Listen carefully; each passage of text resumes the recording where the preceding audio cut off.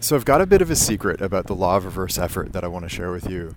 And this will hopefully help you make sense of what's happening on the court when you are trying a bit too hard, when you can't quite relax into the game and allow your natural game to just flow through you. And this comes from an analogy actually for writers.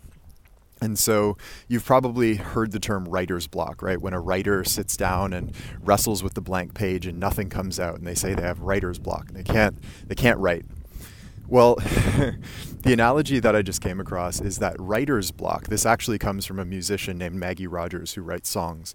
And she said writer's block is simply your inner critic becoming too loud. In other words, as these people are trying to write, they are judging and criticizing and editing themselves as they're trying to write. Sort of like if you're driving with one foot on the gas and one foot on the brake, you can't go nearly as fast and you're going to have stops and starts and it's going to wear out the engine and so on and so forth.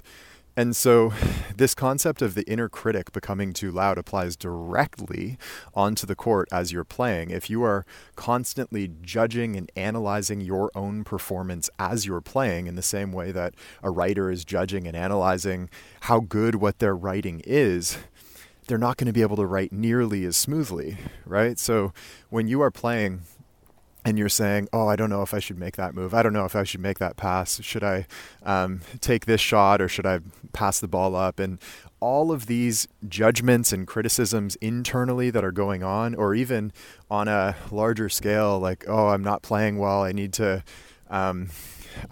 score this many points at the end of this quarter. And how am I ever going to achieve like all of this stuff that goes on? I wonder what so-and-so is thinking about me. This is the same thing, your inner critic simply becoming too loud. And so you have the basketball equivalent of writer's block. You are literally blocking your own performance from coming to the surface. And so the cure for writer's block is actually to there's this technique that writers use where they sit down and they just write anything that comes to mind. And this has been called like morning pages, I think, in the past, or some people call it the brain dump.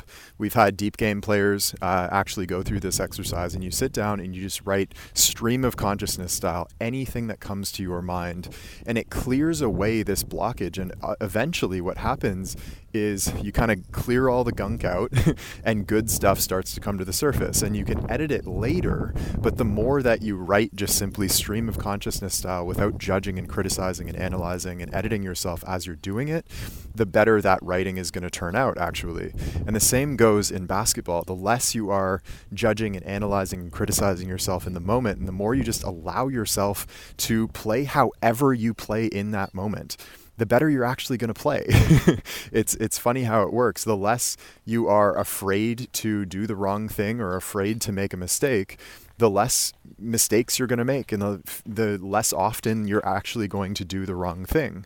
So it's this paradoxical nature of the law of reverse effort. The harder you try to play well, the more difficult the game becomes. The harder you try not to make mistakes and you criticize and analyze and judge and edit yourself as you're playing, the more likely you are to actually make the mistakes that you're so worried about making.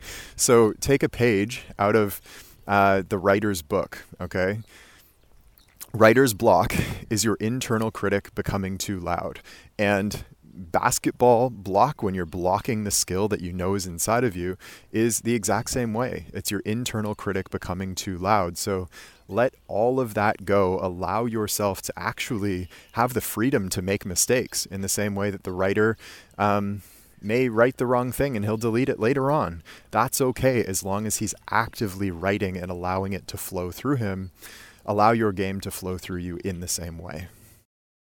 Hey, it's Taylor. I hope you enjoyed today's episode. And if you did, the best thing to do right now while it's fresh in your mind is to head over to deepgame.com and join us in our free masterclass. Now, this is where you'll learn all 8 laws of the deep game and all of the fundamentals that you need to know about the part of basketball that's played with the mind. We've had players call this the best hour of basketball learning of their lives, and it's completely free right now. So head over to deepgame.com to join us, and I will see you there.